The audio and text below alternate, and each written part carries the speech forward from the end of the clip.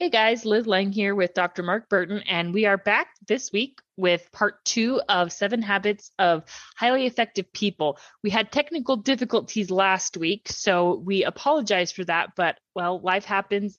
We're going to jump right in to habit four of the seven habits of highly effective people. And we set a goal last week to get through the last four habits. We And I will think do it. That's our goal, and we'll do it. We'll be yes. successful. Yes, we will get there. So we're going to get to the last four habits. So, habit 4 is think win-win. And it's not so much a technique as a total philosophy for human interaction. It's a frame of mind and health that constantly seeks mutual benefit from in all human interactions, which is it's a quote from the book. And so it's not about my way, the highway. It's a better way, a higher way. So I particularly like this habit. And I would say it's hard to achieve in business. I think that's true. Yeah. I agree with you on that point. But I think that's the mindset of business, that it's all about profit and winning. See, when I think about it in terms of couples, I wouldn't use the term win-win. I would use compromise. Because I think when I talk about marriage and long-term relationships, I think it is all about compromise and accommodation. And so to me, win-win means there's some middle ground. You know, if you go into, I wouldn't even call it negotiation. So a couple has an issue that they want to work out. And maybe it's as simple as, where are we going to go on vacation? And so, you know, you have to come up with a decision eventually. But I think, as we will get into in the fifth habit about listening and talking, you have to be able to understand each other and be willing to go to the middle ground. Like if I come in and say, nope, you know what, we're going to Mexico, that's it. And your spouse says, nope, we're going to Hawaii. So that's a lose-lose. I mean, or I guess it's a win-lose if you decide to go somewhere, but somebody's going to be unhappy. Somebody's going to be unhappy. So I think a good skill for couples to acquire is the idea of win-win or compromise. What's the middle ground? What does it look like in between? Yeah, as best you can. Because one thing that we've talked about before is there's not always a clear-cut solution, right? One of the instances we brought up is if one partner wants to have another baby and the other one doesn't. There's no compromise in that. No, and that's a problem. And so, you know, somebody's going to, I really don't like the term win-lose in the context of a relationship, but I sure get it in the context of business. Yeah. But right, somebody's going to be happy and somebody's going to be unhappy in that case, because there isn't a compromise. I think, as I think about the issues that most couples encounter, I think there's most often a compromise in there somewhere. Well, okay, So here's one, and I feel comfortable talking about this because it's not like it's this huge sore spot, right, between me and Curtis. But here's a good one that we're in a pretty big difference of opinion. Curtis really wants to sell our truck and buy an electric vehicle. He really wants to do it. I don't. We both have reasons, and they're both valid. But, you know, in the end, I don't know. I guess I win. Okay, no, I don't really win. Wait, what's the reason you win? Because you aren't going to sell the truck? Yep. Okay. Because it's... So without getting into a lot of detail, so Curtis has reasons, let's say, that he wants an electric vehicle. Yes. That's right. Yeah, very valid reasons, and I acknowledge those. Right. And you have reasons that either you don't want an electric vehicle or you don't want to sell the truck. Don't want to sell the truck. You don't want to sell the truck. Okay. Yeah. So, I mean, here's the compromise, that it costs money. I mean, what's the compromise? Don't sell the truck and buy an electric vehicle. Yeah, no, that doesn't work either. That's lose-lose because neither of us wants a third car. An additional payment on a car. No, because, you know, I think it'd be even more problematic, say, if you didn't see the value in buying an electric car, and then you'd be kind of head to head on, yes, I want an electric car. No, I don't. So it's really a different issue. You don't want to sell the truck, and he wants to get an electric vehicle. So I'm just curious if you've just put the decision on hold, Or have you actually come to the decision, no, we won't sell the truck? I think we've just put the decision on hold for now. And okay, that's different. I think that's different. Yeah. I see your point. Yeah. I don't know that. I mean, that doesn't fit in. Well, actually, you know what? In his book, he has the option of not coming to a decision. Yeah. I think it's win-win or no deal. No deal. Yeah. So, I mean, it's not an exact fit. But I think as far as couples go, that's a pretty good fit. There's no deal right now. It doesn't matter. We're putting it on hold. Something might change. And I think to make that work for you two and for any couple, you'd have to say, let's revisit it in X amount of time. Yeah. Is what I would do. And in our circumstance, really what it comes down to is it wasn't just at least for me, I didn't just flat out say no, right?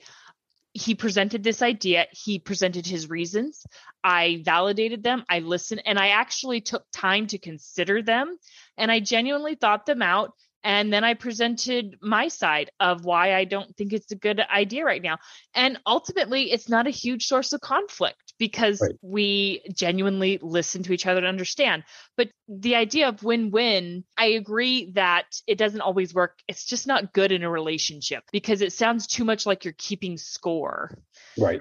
And so I think these different habits really overlap, and we're talking about the fifth habit as far as communication, which we'll get to in a minute. But I think that it's just as valid to say, let's put this on hold. Situation might change, and then we'll revisit it. And as long as you set a time, let's revisit it in 6 months or something like that. Then you don't feel like either one of you have lost. You've just put the decision on hold. But the advantage is you listen to each other.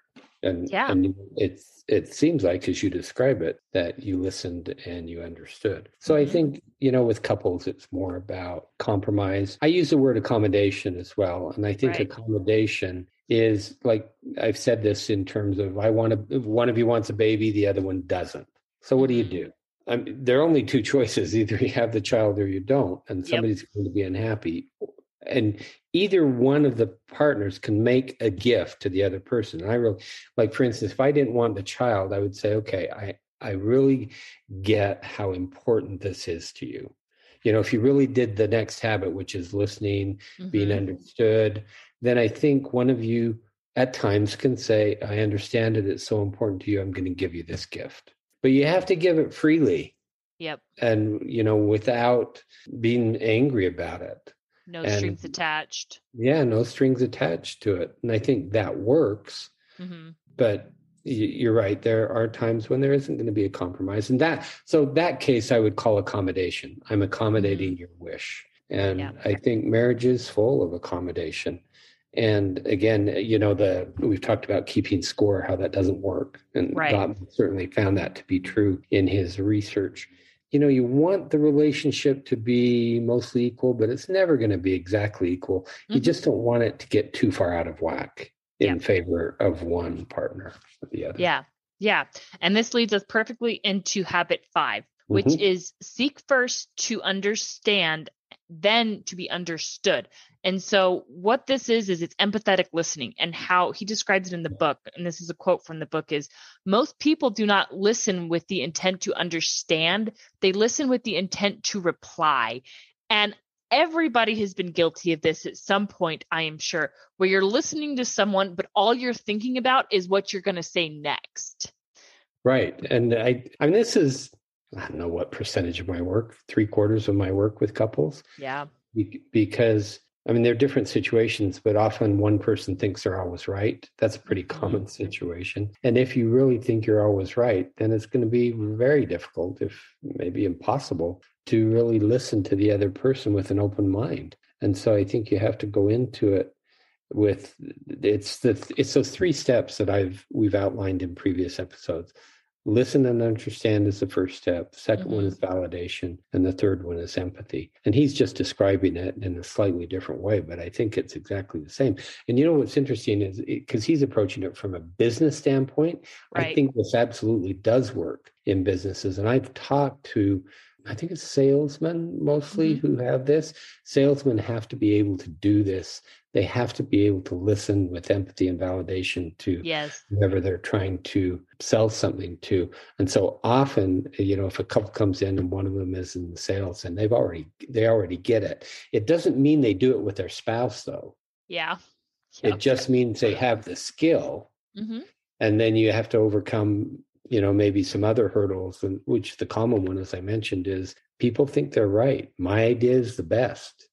And you've got to let go of that. You've got to really put yourself in there, some middle ground, or maybe my spouse's idea is better than mine. So I think this is really important. To me, this is kind of it should be the center of the relationship. You've got to have empathy. And I think we've mentioned before in different episodes, this is what I think is missing in our culture. I think it's missing in the world, this idea of difference, that, we need to be comfortable with difference. Yeah, absolutely. And we'll get into that a little bit that falls really well into our next habit. And so we'll circle back around to that idea. But I think it's so important to validate. And you talked about this just on the radio, and I want to bring it up again because so many people are missing this today, that validation does not necessarily mean I agree with you. Right. And so many people are afraid to validate because they think you're agreeing with them, when really validation just means I get where you're coming from. I'm really trying to get inside your emotional space and to understand it from your perspective. And you can certainly do that and say, hey, I understand where you're coming from, and these are my thoughts on it. And so you can validate and share your own thoughts. On the radio, you talked about this in context of with a teenager. And I think many, many parents are afraid to validate teenagers. And I get that. That's really scary when your teenager presents some idea and you're like, whoa, that is not the way I raised you. Right. Well, yeah, but it's the word you use. It's your process. Exactly. And I think, I think as adults, as marriage partners, but also as teenagers, I think what our children want is they just want to be heard and understood, really. Yes. They want to be seen. And so I think I have mentioned before, many years ago, Lindy and I did a group at one of the local high schools. So I think they were sophomores and juniors. And this was the thing that every one of them talked about is my parents don't listen to me. Yep. And so what happens, it's the same thing that happens in a couple. If you feel like you aren't being listened to, then the response is I'll shut down and I just won't talk. Yeah. I'll see couples all the time where one of them is just quiet and the other spouse comes in and says he or she won't talk to me. Well, if you get into it, what happens is the other person doesn't listen well. Yeah. So I think, if you're thinking about communication, it's really listening. How well do you listen? It's one of the first questions I'll ask a couple, when we jump into communication. How well do you listen to each other? And if they're honest, most of them will say not very well. Right. Which is probably one of the number one reasons you see couples is it's a breakdown of communication. Yeah. Yeah, it's always there, and I'd say, 80 to 90% of the couples it's somewhere in that first session, somebody's going to say, we don't communicate very well. Or an extension of that is we don't come to solution or solve our problems very well. So they can talk about it, but there's something missing in that they never get to a solution. Yeah. And I would imagine that it happens over a course of time. I mean, because, you start out, you're young, you're in love, and it's easy to listen to maybe not necessarily young, but you're in love and it's new, it's fresh, exciting, right? Because people fall in love later in life, but, and so it's really easy to get into that validating because you want to know everything about them. And you kind of start to slip away from that a little bit. Almost like you come desensitized to that passion. Right. And to that almost, it's kind of like, you court someone for so long, you know them so well, you feel like you don't have to court them anymore. Well, you should never stop courting your spouse. You need to continue to date your spouse. But here's what I think happens. I think most often it happens when you start to have children, which is and it's a time commitment. and your focus goes elsewhere. Gottman found this to be true. People talked about you've probably heard the term the 7-year itch. And so what he was finding, why are there more divorces around 7 years? And people thought it was this idea of, you're just getting tired of the other spouse or something. It's not new anymore. But in reality, what it is, it's the average time for the birth of the first child. Is it 7 years? And so he went off, he has a whole book called And Baby Makes Three. And I think he has a program that he trains therapists in. And so I think what happens is you have that first child, all of a sudden you're so tired, right? Mm-hmm. You're so tired, you don't have a lot of time. And the focus, and I'm going to say rightly so, for a time, is on the survival of the child, really. Yeah, so absolutely. Doing everything to keep that child alive. And what a lot of couples don't do is they don't make it back to that time when they do have, a few minutes in the day to focus on each other. Mm-hmm. And a lot of couples that I see, it's all about what I call the context of their lives, meaning they don't have a half hour, or they think this is more accurate. They think they don't have a half hour. Yep. But if you examine what's going on, and most often you either take out TV watching, Facebook, or social media, if you take it out, you can say, how about taking a half hour from that and then focusing on each other? And often, this is simple, but it's all it takes is you change the context of their evenings where they're spending time together. But it's really difficult for a lot of couples to make that a habit. You have to make it a habit. Right. I mean, it can be anything because everyone's got to eat, right? Everyone's got to cook a meal. Like you have to do something. So even if you're doing something, but you're doing it together. And I think really one of the important things you said is you're turning off Facebook or TV. Yeah. Turning off technology, put the technology completely away. And even if you're really busy, just be doing something together, right? Yes. Yeah. And so I realize Lindy and I are in certainly a different phase of our life. We don't, all our children are adults and we see our grandkids a couple of times a week, but we spend every evening together, sometime together. She might read to me, we'll talk, it's always that way. And I think that even couples who are busy and have children can find 15 minutes to a half hour. It doesn't take that long, but you're going to have to take the time from something else. So you have to make a choice to give something else up. We make time for what's important. That's right. And it's all about priorities. Okay. Well, so that's what I tell people. It says, the message you're giving each other is this is important enough that we'll give up this other thing. Yeah. And that's an important big message. Yeah, absolutely. Okay. So habit 6 is synergize. And this one I think is pretty important. And so this habit focuses mainly on everyone working together for the good of all. So trying your best to be a team player. And so the way Covey puts this is simply defined, synergy means that the whole is greater than the sum of its parts. Basically, it's just, everything is connected, right? And you're trying just to be as together as you possibly can. And I can see the importance from a business perspective, but I can also definitely see the importance of this from an interpersonal relationship perspective. Right. And the word I use, again, it's a different word from business. I use team a lot. You've got to, and so I'll ask couples, how good of a parenting team are you? Now, what's interesting is most couples, even if there's conflict, they're typically a pretty good parenting team. And if they aren't, it's one of the places where they will both really focus on becoming better because they both care about the children. Right. Finances is another one. You've got to be a financial team. And, it's pretty common that someone will come in and one person has more power than the other in terms of finances. But I really think that you work together and you are stronger and you work, different ideas are always helpful. And it goes back, a couple of habits ago where I said, you're not always right. Yes. And sometimes other people have good ideas. You're not the only one in the world who has good ideas. But I think it's about being a team and seeing your life together as being a team. Housework, you've got to be a team. how you run the house.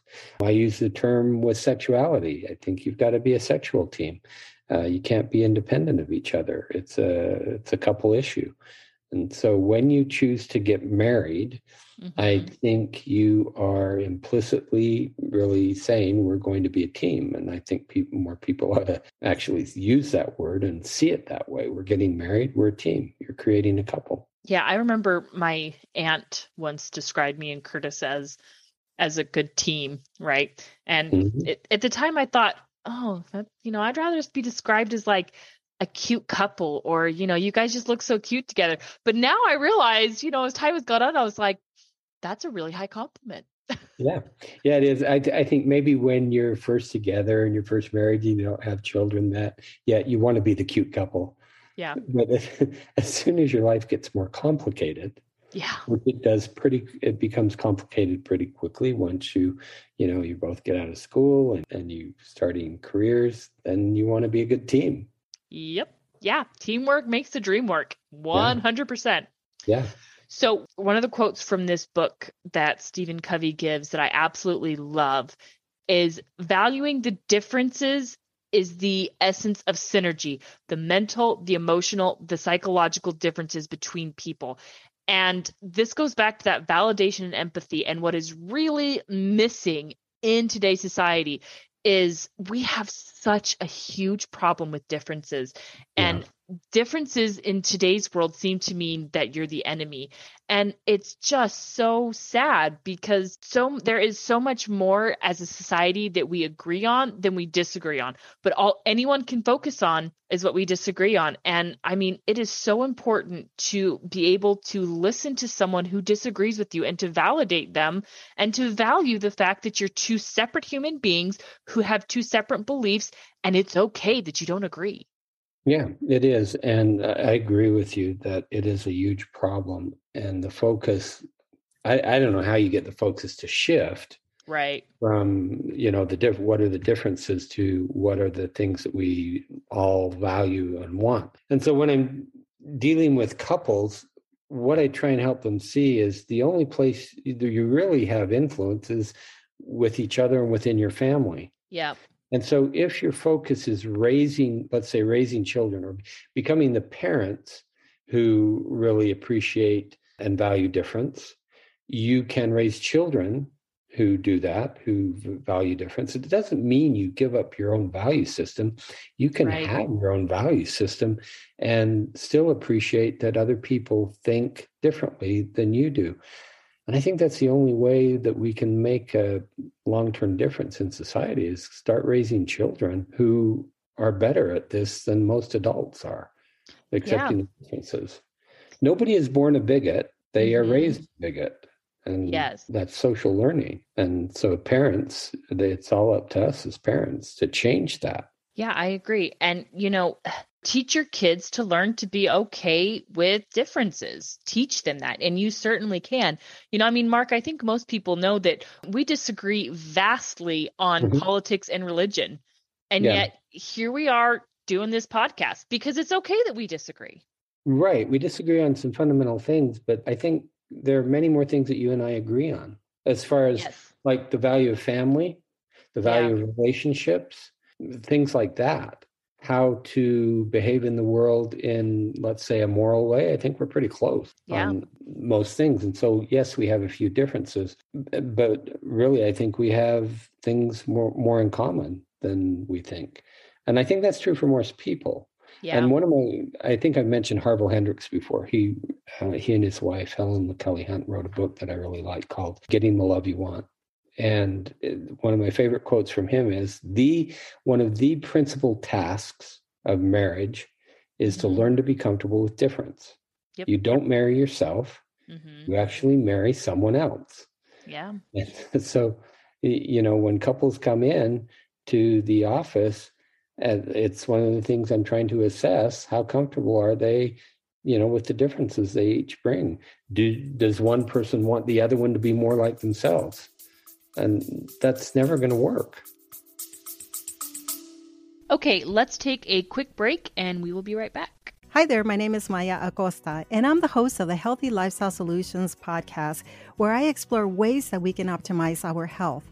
I learned about the field of lifestyle medicine, which uses evidence-based approaches to prevent, halt, and in even some cases, reverse disease. These are lifestyle modalities such as using certain foods as medicine, using exercise to reverse disease, managing our stress, and even getting adequate sleep. Join me and the amazing people that I get to talk to as I set out to learn how taking better care of ourselves can help us both improve the quality of life and enhance our longevity. Let's get started. No. I mean, appreciate that you're different people, that you like different things. I mean, it makes life interesting. Yes. Right? I mean, can you imagine how boring it would be to live with just yourself? How boring it is to live with just yourself, right? I mean, value and appreciate the fact that you're married to a very, very different human being than yourself. Right. We can even look at this from a more scientific view, an evolutionary view, because what's very well known is if you marry someone who is genetically similar to you, that's not very healthy. Yep. What you want is to marry someone who is genetically different to you, and you merge the two as far as your offspring. So your offspring are going to be healthier when you have two people who are genetically different. So, I mean, the most famous example of this is the royalty in Europe, because there's so much intermarrying over there, and that became a big problem. So it's really, even evolutionarily speaking, you want to have some differences because it makes us stronger genetically.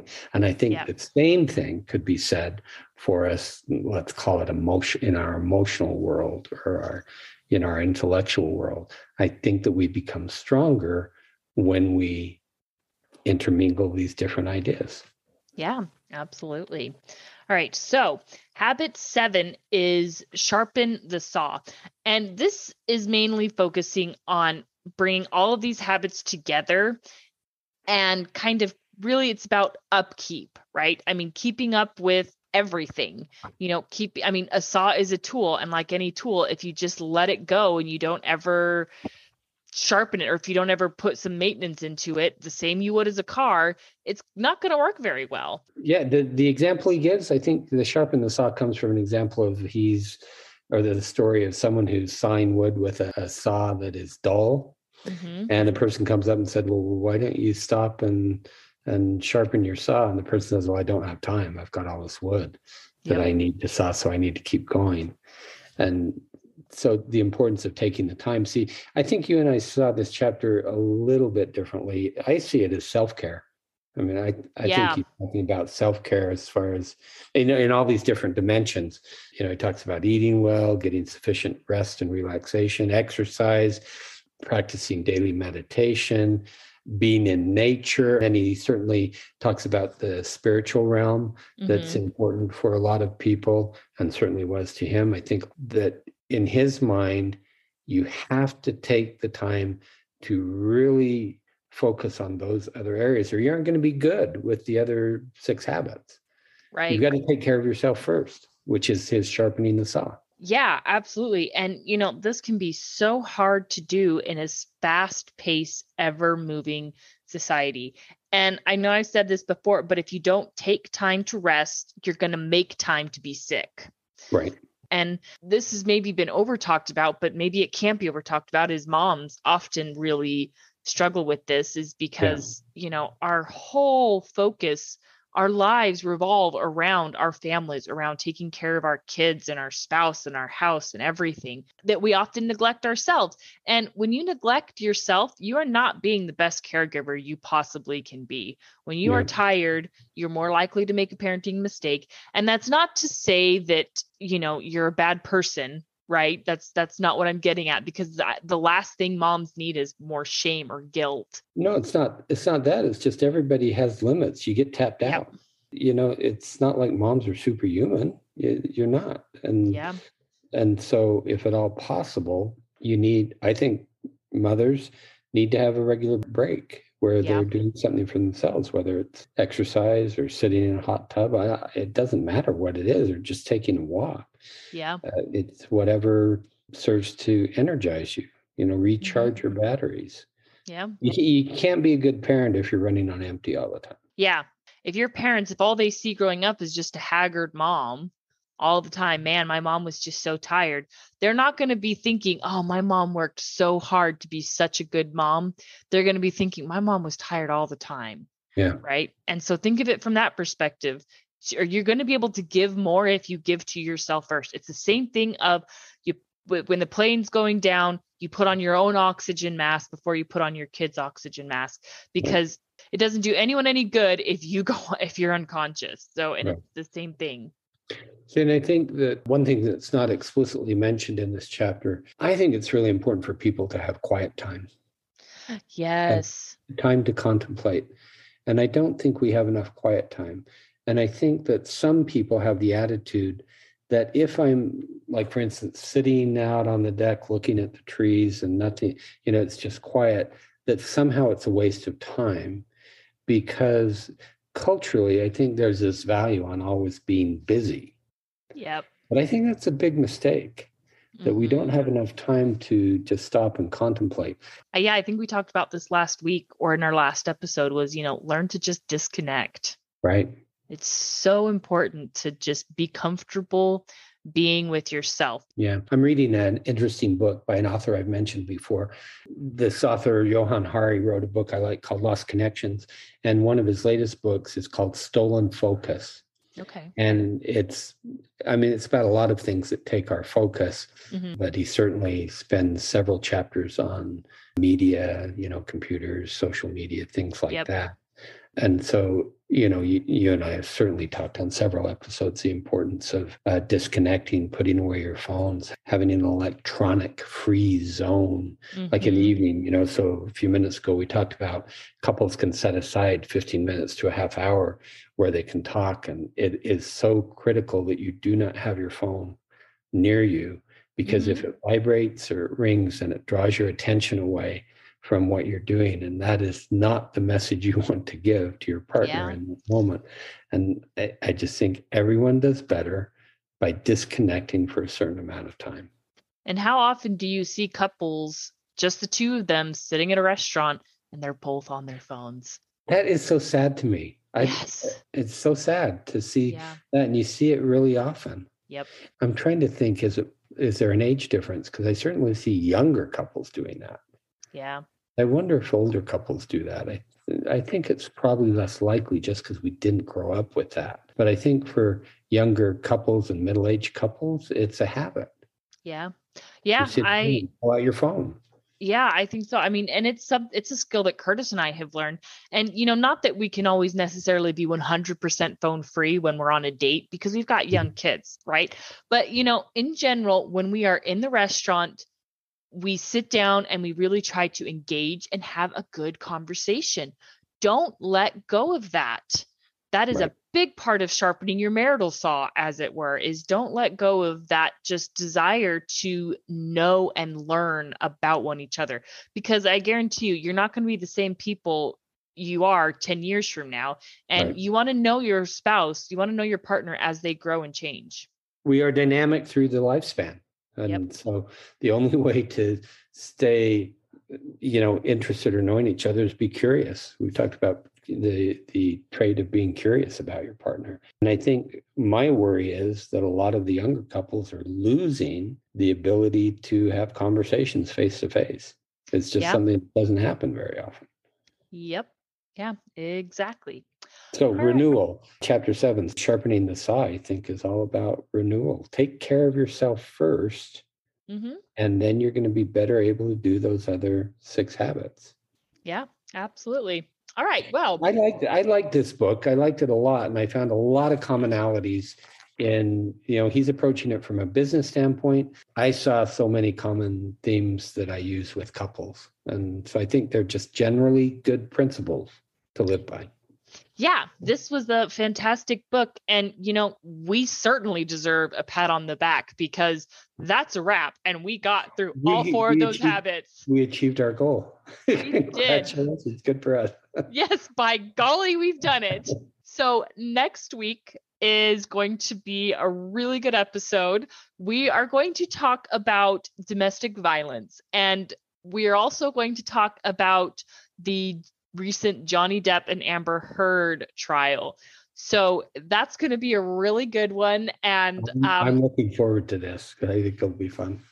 Yeah, we're gonna have to find the right balance here because I mean, on the one hand, domestic violence is, in all honesty, it's a serious problem. It is a serious problem.